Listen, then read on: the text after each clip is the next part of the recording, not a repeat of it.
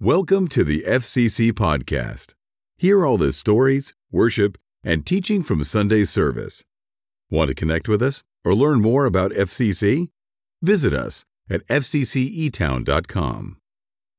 Well, last week I was away at a conference during the week, and just prior to that, I went up to a church in Indianapolis where my son was speaking and got to hear him preach. And they were all great experiences, the conference and hearing Cam speak, but I was happy to step back home.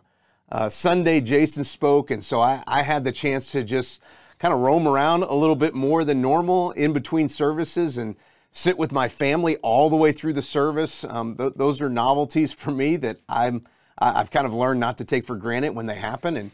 And here's what I learned in that week away and that I learned on Sunday. I learned how much I miss my church. Okay, church is more than the service, and it's more than the routine of ministry that happens on Sunday morning. Church is the community that I'm a part of, and church to me is the people and the family that I'm connected to. And Sunday may be the time that we come together most frequently, and Sunday may be the moment when we sing together and we learn together, but I also miss just the conversations and even just the passing hellos that happen on Sunday morning where you just kind of know, hey, there's that relationship that I haven't seen in a while, and there they are, and those moments that take place. And when I'm away, I miss that. So it was great to get a little extra bit of that walking around on Sunday. I also missed being home. Being away at the conference, I wasn't home, and I missed being in our home, and I missed driving our cars, and I missed being with our family together. So on Sunday, Jason said something really insightful, connected to the scripture that he led us through, but also connected to kind of those things that mattered that I missed. And I want to reiterate what Jason said in conjunction to what I experienced last week, but I want to bring up the text that it all came from. So here's the scripture that's connected to all of this. The scripture says, "For the authorities do not strike fear in people who are doing right, but in those who are doing wrong. Would you like to live without fear of authorities? Do what is right, and they will honor you. The authorities are God's servants, sent for your good. But if you are doing wrong, of course you should be afraid, for they have the power to punish you. They are God's servants, sent for the very purpose of punishing those who do what is wrong. So you must submit to them, not only to avoid punishment, but also to keep a clear conscience." Now that's Romans chapter 13, verses 3 through 5. And what Jason brought up to the forefront on Sunday was that there are multiple communities that we all live in and that all have influence on us. He said there are three institutions talked about in the Bible that bring civilization. Okay, the institution of the home, which educates. It's the institution of the church that converts and edifies us. And it's those institutions that matter the most to us. But when those institutions fail, then you've got the government. And the government's goal isn't education, isn't conversion. Instead, the institution of the government exists to punish lawbreakers as a means to maintaining law and order. And so when our families are healthy and our places of education and our church life allows us to be encouraged and built up and converted to God's way of thinking, okay, then the government just becomes a set of boundaries and guardrails that are out there, just kind of not even part of our life, it doesn't feel like, because the other communities are functioning as they should. When the other communities, though, break down, then the government role of punishment becomes necessary.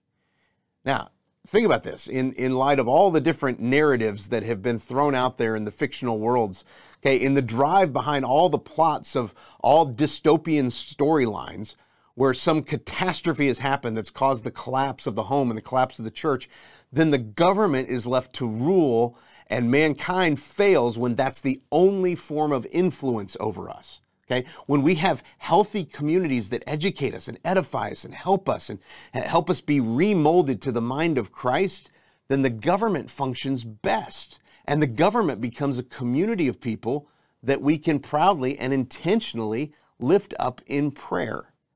So it kind of comes back to how are we doing with our communities at home? How are we doing with our spiritual communities? If those are working well in our life, and those are healthy communities that we depend on and that we lean into, then the community of government that is there to kind of bring boundary and bring safety and protection from the outskirts is something we can pray for, but probably not something that we very frequently come in contact with because those other communities matter so much to our lives.